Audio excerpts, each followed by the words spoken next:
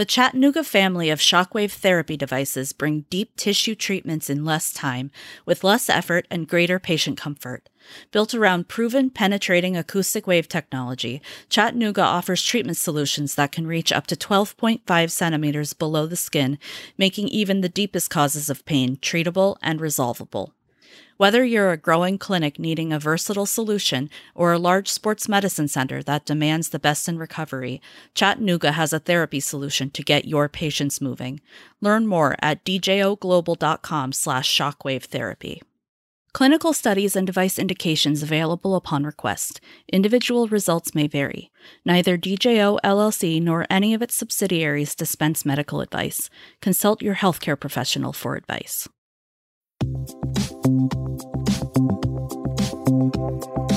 Hello and welcome to JOSPT Insights, the podcast that aims to help you translate quality research to quality practice. I'm Claire Ardern, the Editor-in-Chief of the Journal of Orthopaedic and Sports Physical Therapy. It's great to have you listening today. I think we all recognise that quality musculoskeletal rehabilitation covers more than simply physical function. After serious injury, it's more than simply about whether the athlete can run, jump, or land without pain or swelling. But how comfortable do you feel to design a rehabilitation program that trains the brain, not only the body? Today, Dr. Dustin Grooms shares his research and practical expertise to help you harness neuroscience and the connection between the brain and the body when you're supporting injured athletes to recover, return to sport, and perform at their best. Dustin also shares his tips on which tech you might consider using and how to get the most out of the wide range of apps and technology that's on the market today. So do make sure you check out the show notes for more info on how to get started with virtual reality. Righto, let's get into today's episode.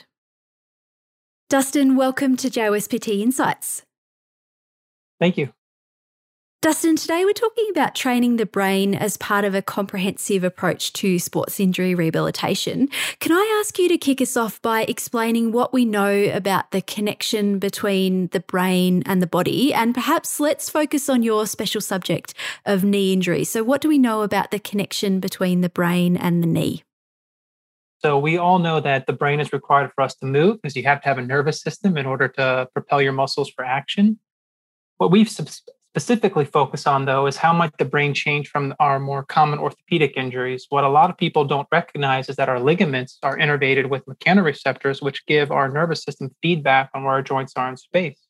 And the ACL has a sufficient number of these receptors that there's actually an imprint in our sensory cortex for our ACL. There's a lot of really cool basic science studies showing that this ligament has some representation in our sensory cortex. And so you have this direct connection between your brain and the structures within your knee. But in typical physical therapy or physio practice, we tend to really focus on the muscles around the knee or maybe even the hip and trunk control. And we focus on restoring a lot of the symptoms. But we also should probably think about how the nervous system is generating that movement, because that is fundamentally changing after an injury. What our lab has mostly shown is that we see this shift to require more motor cortex activity. And we think that is due to requiring more focused attention to generate a quad contraction. Anyone who's treated these patients knows that after these ligament injuries, suddenly their muscles tend to shut down. And a lot of people call that arthrogenic muscle inhibition.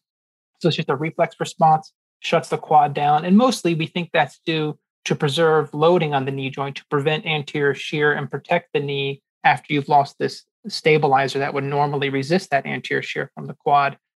So the nervous system is very smart. It knows I have an injury here. I need to not load it in that plane. But however, you get the reconstruction, or maybe you're a coper and you don't need the reconstruction, but your quad still isn't firing. And so what we see first is that it takes more neural drive from the motor cortex to get the same output. And then some of our follow-up studies show that we see increased connectivity with frontal cortex regions, areas that are responsible for your attention, and especially programming or movement relative to things you're focused on in the world, and also more visual related activities. So you start to rely more on your visual spatial cues to help you program knee movement, when you used to probably be able to just use proprioception and sensory control. Now, I think many of us going through university studies in PT, in athletic training, in sports therapy, will have learnt about proprioception. It sounds like you're talking about something that's much, much broader than simply proprioception here. Yeah, that's a very good clarification. So proprioception, we normally think of it as just your ability to approximate where your joints are in space or detect movement. And this could be through either passive means or active with the musculature. When I refer to proprioception, I refer to this ability, but also the underlying neural processing that's related to that proprioceptive ability. And what we would term in the brain when you have this reorganization, we would call it sensory reweighting. So when you go to program movement, you rely on both vestibular cues. A lot of that relies on your head orientation and core orientation with the world.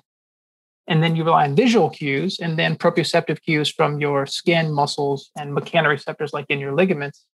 And so if any of that's damaged, in this case, the proprioceptors in the knee ligament, you're going to see this shift. And since vestibular input's pretty constant, you can't really compensate there as easily. We see a shift towards visual resources to help you program movement. We're focusing today on training and integrating training the brain, what I'm going to refer to as training the brain with training the physical body. Let's jump straight into that and talk about what does training the brain look like? What would this program look like? How would you set it up? And how would you suggest that folks go about thinking about putting some of these training principles into their rehabilitation programs? Certainly. And I love this question because I think it's the most salient, most important piece of all of our research is you find all these brain differences and it's like, well, what do I do as a clinician? Because I'm obsessed with trying to recover range of motion. I want to recover swelling. I want them to have good function in their life. How do I handle yet another thing I have to think about? I never want you to change your fundamentals of your therapy. So you still have to recover all of that. And most of the time, we don't even train the brain separately. So you might see a lot of apps or brain training games that are meant to improve your processing speed and reaction time. And all of those can be helpful. So isolated cognitive training or visual motor training certainly won't hurt your patients. It's probably not a bad idea. Most of this framework really centers around just how you prescribe your current therapy.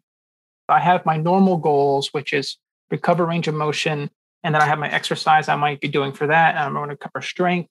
I also have just one more column for my goals or my progressions. And that is just neural control of movement.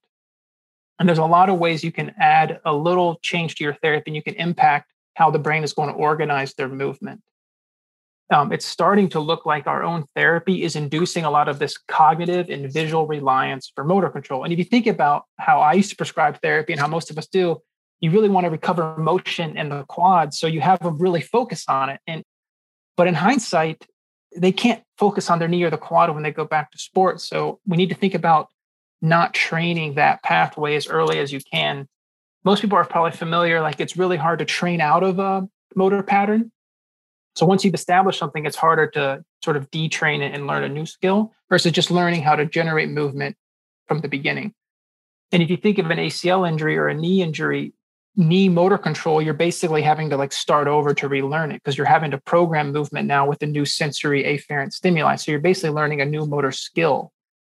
And so think about as a physiotherapist or a physical therapist, athletic trainer, whatever when you're working with these athletes, think about the skill that they're going to have to do eventually and what changes can I make early in my therapy to support that. Very simple means it's called using external focus of attention or external visual focuses of attention. There's a lot of great people who have worked on this. Ali Gokhler and Anna Benjaminese, they've done a lot of really cool motor learning work. And there's a lot of other investigators working on this problem. But basically, you just take their attention, you put it in the environment. And so if you're doing a straight leg raise, instead of having them stare at the quad, you put a target out for them, have them hit the target. And you can be very creative with this. I've had students put laser pointers on the shank and have them hit little cues on the wall. I've had people where one football physio, he had a big TV in his clinic and he was playing football games and he would just pause it. And then he would randomly pause it during the exercises. They were working on knee extension. And then he would pick a random player and he would say, tell me where that player is going to go next. And so he made it like this. He was only a week or two out of surgery, so he couldn't be very sport specific, but he found a way to incorporate the sport and make his attention be elsewhere. I'm really glad you bring up the external versus internal focus of attention and those sorts of cues, because I wonder whether some of the folks listening to us chat today might have heard about some of this discussion and be thinking, does that mean that I should never use an internal focus of attention? I should always make it external. Can you help us out a little bit there? That's a great question. It's something I get a lot from clinicians because there is data to say that people who have a loss of proprioception, they may require a little more internal focus. They may need that extra attention to have good motor control because they don't have those resources. So this is back where it becomes the art of being a clinician.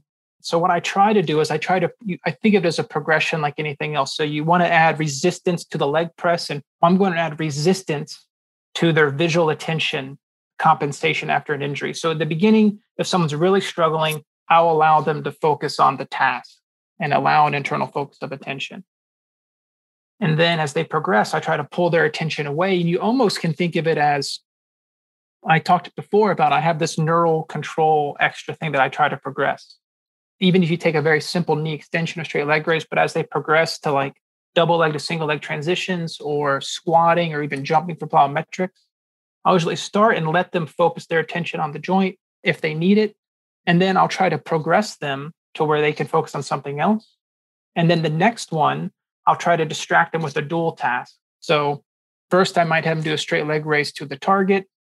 Well, first I'll let them focus on it if they need it, because you got to recover that quad. They have to contract it. If they're not contracting it, then don't distract them. You got to make your clinical decision. Then I progress them to external focus, and then I'll have a focus on me, and I'll be like, add the numbers I'm flashing at you. And so now they have to engage in cognition and visual attention on me, and then they do their exercises as they go. And then at the end, they tell me the answer. And hopefully I was able to do the math along with them, and I know the answer to see if they got it right. It's a good test for you as well. Exactly. So I have to stay on my toes as well during therapy. I can't get lazy either.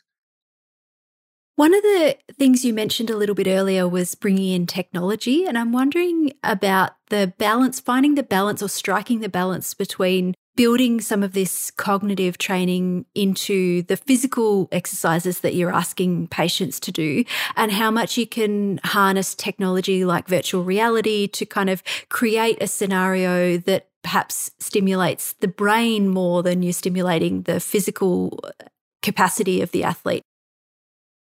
I think this is an area of a lot of potential. And the hard part is just translating it, because a lot of the technology, I mean, as you know, it can be expensive and hard to implement and cumbersome. So if it takes time and it's not really easy, it's just not going to happen. This is why, we've had amazing motion capture studies for 30, 40 years, but not every clinician has access to even very simple motion capture tools yet. And we're just now seeing this translation start to happen.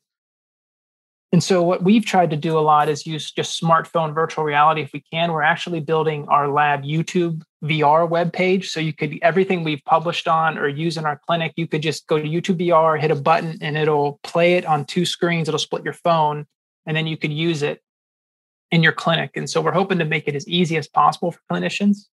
And examples of it that we've used, the YouTube or the smartphone VR, is we'll do a straight leg raise, but you're doing it in sync with someone kicking a soccer ball. So in that scenario, you would get the mirror neuron activity as if you're actually kicking a soccer ball, and you get some patient engagement, and they can't see their knee. So that is helpful on top of it. And they get some of that immersion of actually being in their sport. We had people do single leg balance while someone's like walking on a tightrope, or someone's riding a roller coaster.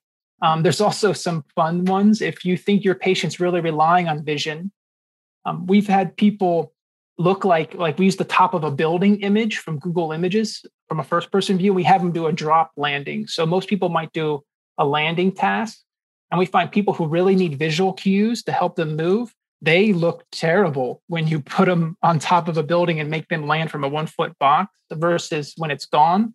People that have really good proprioceptive and they really have a sensory motor strategy when their brain turns on to move their knee after an injury, they're not as perturbated by it.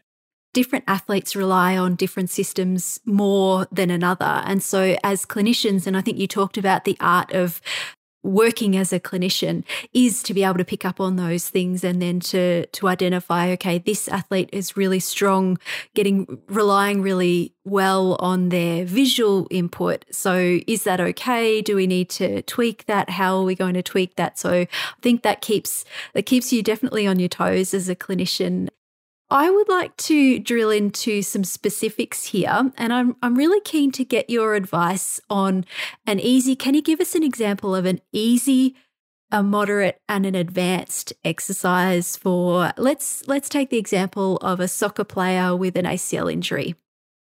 In the beginning, if you think of just simple exercises, stuff that's on the table early on in therapy, that it is pretty environmentally constrained. So when I say that, I mean you're not really having them run, jump, land, or do any early activities. That's when I'll tend to try to use smartphone virtual reality if I can. And there's a lot of free apps out there. And I'll have them do their straight leg raise or whatever exercise it is and try to do it in sync with something that's much more sport specific. There's a lot of interest data on mirror neurons, that a portion of the brain that would integrate the environmental cues and do the task when I visually imagine the task will turn on even if you don't move at all. As people progress, I want them to be engaged in the world as much as possible. So I try to have as many environmental cues as I can and try to keep their cognitive load and try to think about what their sport load will be. And I try to approximate it. As they progress through their therapy, I'll try to always have some sort of environmental interaction or cognitive challenge involved in the exercise itself. So when they progression double leg to single leg stances, or they start to progress to squatting, I try to always have their attention away from their knee.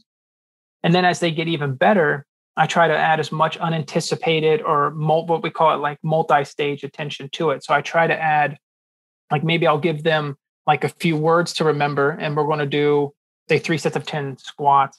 And then during the squats, though, I'll have them stare at me and I'll do like the number flash that they have to add or keep the numbers in line. And then I want them to recall the words from before. And so that would be in advance of the dual task, where that way they can't just use working memory to remember the words. They also have this interference task, which is the number recall during the test. And then I test them again. And so we really borrow a lot from the neuro side of PT, and we've been just layering them onto our sport exercises. And that's where a lot of our progression comes from. As we add maybe plyometrics and things into that, we mostly the same principle. I mostly think of the cognitive of the neural progression challenge, and I think of it for every exercise, and it's just a layer on top of whatever I'm already going to do.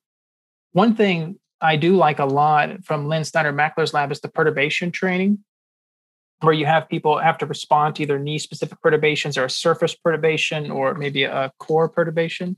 And I like to layer that on a lot with cognitive challenges, because then they can't be focused on expecting the perturbation. There's a lot of interesting data on motor expectation and motor planning. And if you allow them to focus on the perturbation to come, then you're not going to get how they're going to react in sport.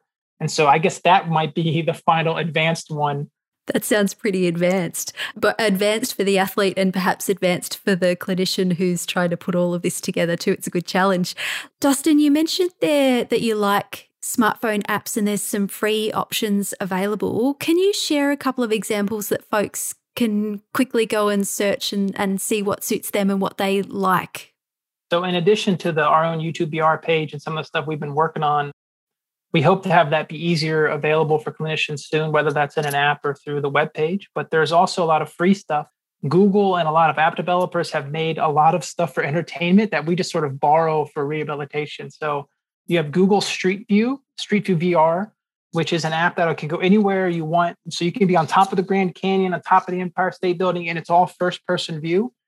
And there's even a lot of really cool on the field, like at these famous stadiums. So if you have a kid who's a basketball player, football player, you can take them there and they can just do their rehab on this virtual stadium. Oh, wow. This has a lot of advantages because they can't look at their knee, like I said. So you just remove that compensation pathway entirely, and it's a little more engaging.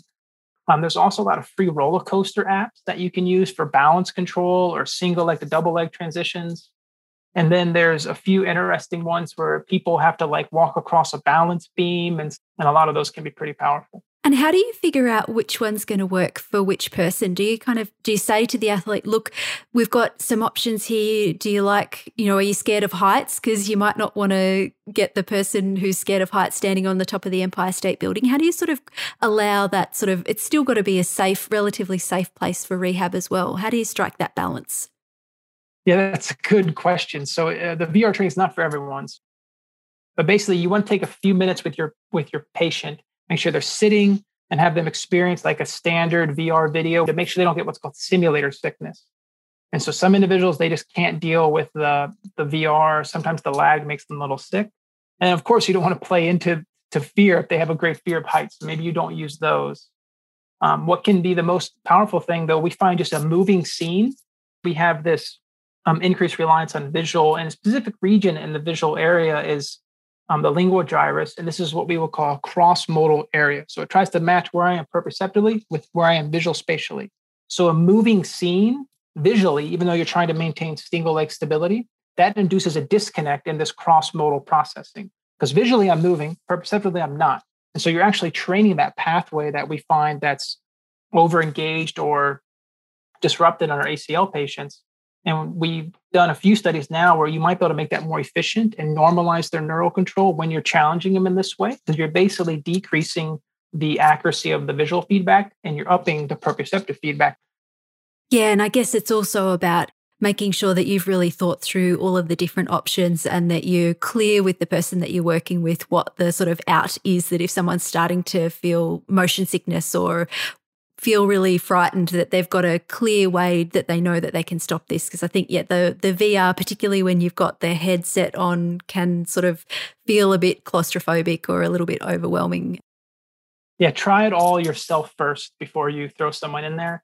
And really, end of the day, a lot of this stuff, you don't really have to have the technology.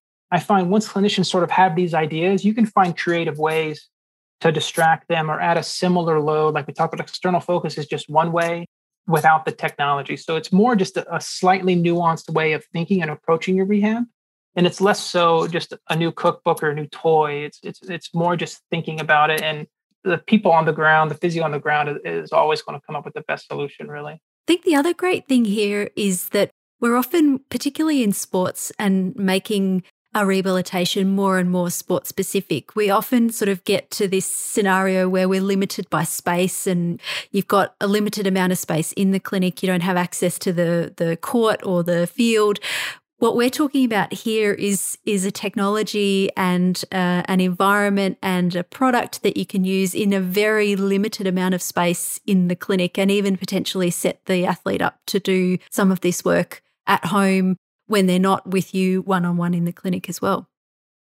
Exactly. If you think about how we dynamically program movement, right? It's yourself, so the dynamic systems theory, it's your environment and the task you want to do. If I could replace the clinic environment with the sport environment, I'm going to do that every time. And whether that's artificially or in reality, it may seem like it's a small thing, but neurologically, it can have a big impact on how their brains activate to generate that movement. And over the course of the whole rehab, that can mean the difference of someone who's neurologically prepared for sport, or maybe they're only physically prepared. Now, you alluded to measuring progress, and I'm really keen to get your advice here, Dustin, on how folks who are listening can assess whether the brain training is working, and also how you can monitor progress as well. How do you know when it's time to increase the difficulty? That's a great question. So a lot of what I'll do is I'll just dual task someone. And if they fall apart when I make them engage in, like, the number flashes, the one I use often because it's just very easy. But if they're, even if it's something as simple as they struggle to contract their quad during the knee extension, if they have to focus on you and add the numbers or remember them, then I know that they're not probably ready to progress. And so I kind of think of it as a leapfrog idea. So if I want to add weight to my leg press or my exercise, I want to add physical resistance, I'll usually advance them with that neurocognitive challenge or that attention in the environment challenge. It could be as simple as external focus if you're starting a patient there. And if they fall apart, I don't progress their physical resistance. But if they do well, then I was like, okay, now you can handle more physical load. And maybe I'll do the physical load without a challenge, and then I'll progress their cognitive load. So a lot of clinically, what I found that works for most of the time is this sort of leapfrog effect we just layer that with our physical progression. I find out, especially our pediatric patients, if you can be creative with it. Yeah, and I think those creative cognitive challenges are also good. They're just as good for the big kids as they are for the little kids too, and particularly for improving compliance. And especially I think we're talking about ACL injury, and we all recognise that rehab is long and tedious at times and boring for anybody, whether you're an 8-year-old, 9-year-old, 10-year-old child, or whether you're an 18 or a 28-year-old or a 38-year-old. So I think, building some creative elements into rehab is going to be important. Let's finish off, Dustin, by talking a little bit about how one might take the principles that we've been talking about, these principles very much focused around the knee and about ACL injuries. What about for other types of injuries? I'm thinking, say, shoulder injury or severe ankle sprain that might also be challenging for rehabilitation and require quite a while out of sport. A lot of the findings we've talked about with how the brain changes after a knee injury, we see similar issues with shoulder instability and some similar issues with back pain. The issues with back pain is you have a bit more of fear avoidance and sort of the chronicity problem, which adds another layer of complexity to the neural profile. But most ligament-related injuries, especially in the extremities, tend to have a similar presentation. There's a few groups working on chronic ankle instability, and they're seeing a similar shift in how you would control your ankle joint. And so a lot of what we talked about can really apply to most of them, those injuries. And we have done some work with concussion. And what's interesting about concussion is you see one of the last things to recover is the ability is motor control, especially during gait and postural control when you're cognitively challenged. And if you think about what they got to do in sport, they're challenged in visual cognitive abilities during their sport. And so thinking about incorporating those in your return to play test, even very simply. And so for concussion, a lot of our rehabilitation now involves a lot of similar stuff we do for our ACL patients, where we're trying to recover their motor stability during postural control, during gait, and during jumping, landing, sort of plyometric activities under a cognitive load, because we know their motor stability is still degraded. And a lot of concussion rehabilitation just doesn't include that. Dustin, thanks for challenging us today to think differently and creatively about how we challenge athletes in rehabilitation and think about how we build sport-specific training. Thank you, Claire. Thank you for the opportunity. Thanks for listening to this episode of JOSPT Insights. For more discussion of the issues in musculoskeletal rehabilitation that are relevant to your practice, subscribe to JOSPT Insights on Apple Podcasts, Spotify, TuneIn, Stitcher, Google, or your favourite podcast app. If you like JOSPT Insights, help others find us. Tell your friends and colleagues and rate and review us. To keep up to date with all the latest JOSPT content, be sure to follow us on Twitter, we're at JOSPT, and Facebook, we're JOSPT Official. Talk with you next time.